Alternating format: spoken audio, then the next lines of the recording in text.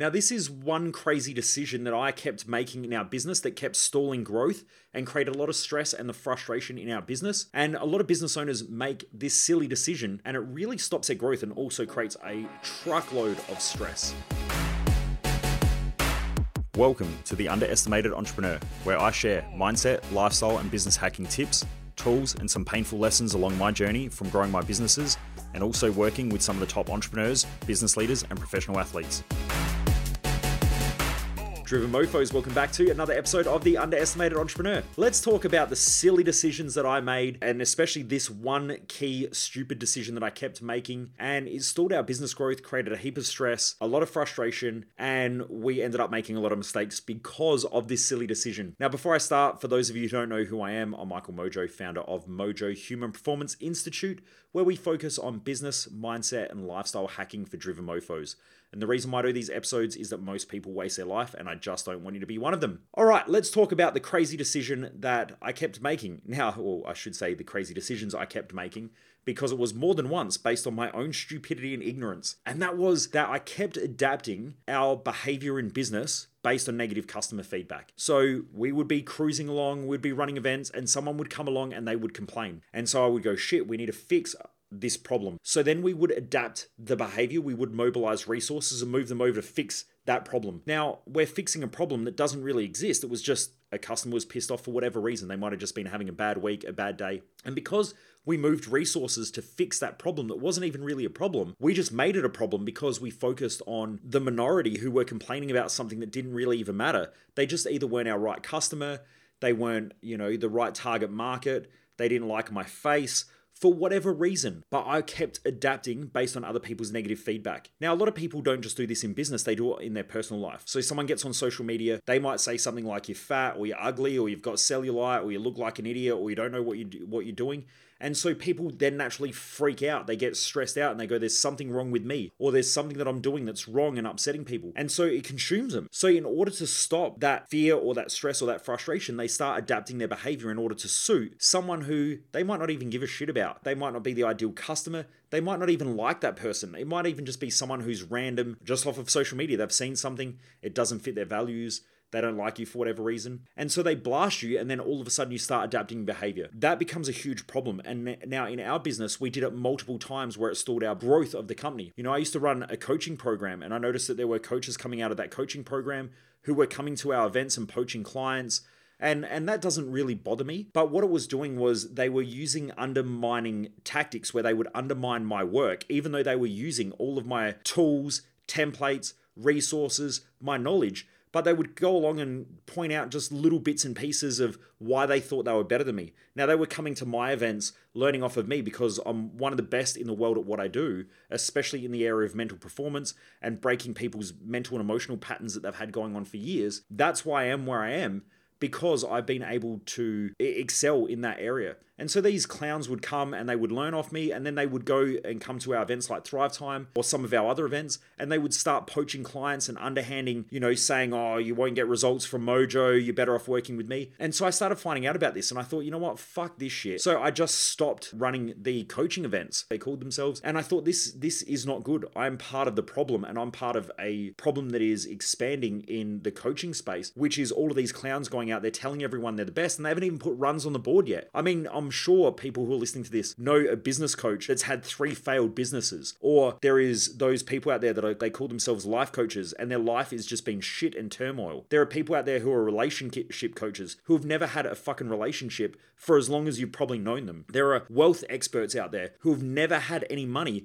apart from convincing other clowns to give them money so that then they can make money off of those people. But other than that, they've never had any money. And so I just didn't want to be part of that problem anymore. I didn't want to be part of the coaching industry problem, which is that there are a whole bunch of idiots out there that shouldn't be out there. They should go and find what they really love to do, but coaching's not that thing. It just seems like a good idea at the time. Now, I also train some great coaches who are still in the industry, who are still doing great things, and all the best to them. But there were some other people as well that I just thought, I don't want to be part of this. And because of that feedback that I got from my team, I actually stopped that event. We adapted our business model, and it was a really lucrative part of our business as well. And we probably lost millions of dollars per year over the last couple of years because we stopped running those courses. And I know I still have a fair few people in the community who hit me up and say, can you coach me? Can you teach me? Can you mentor me, especially in the coaching space?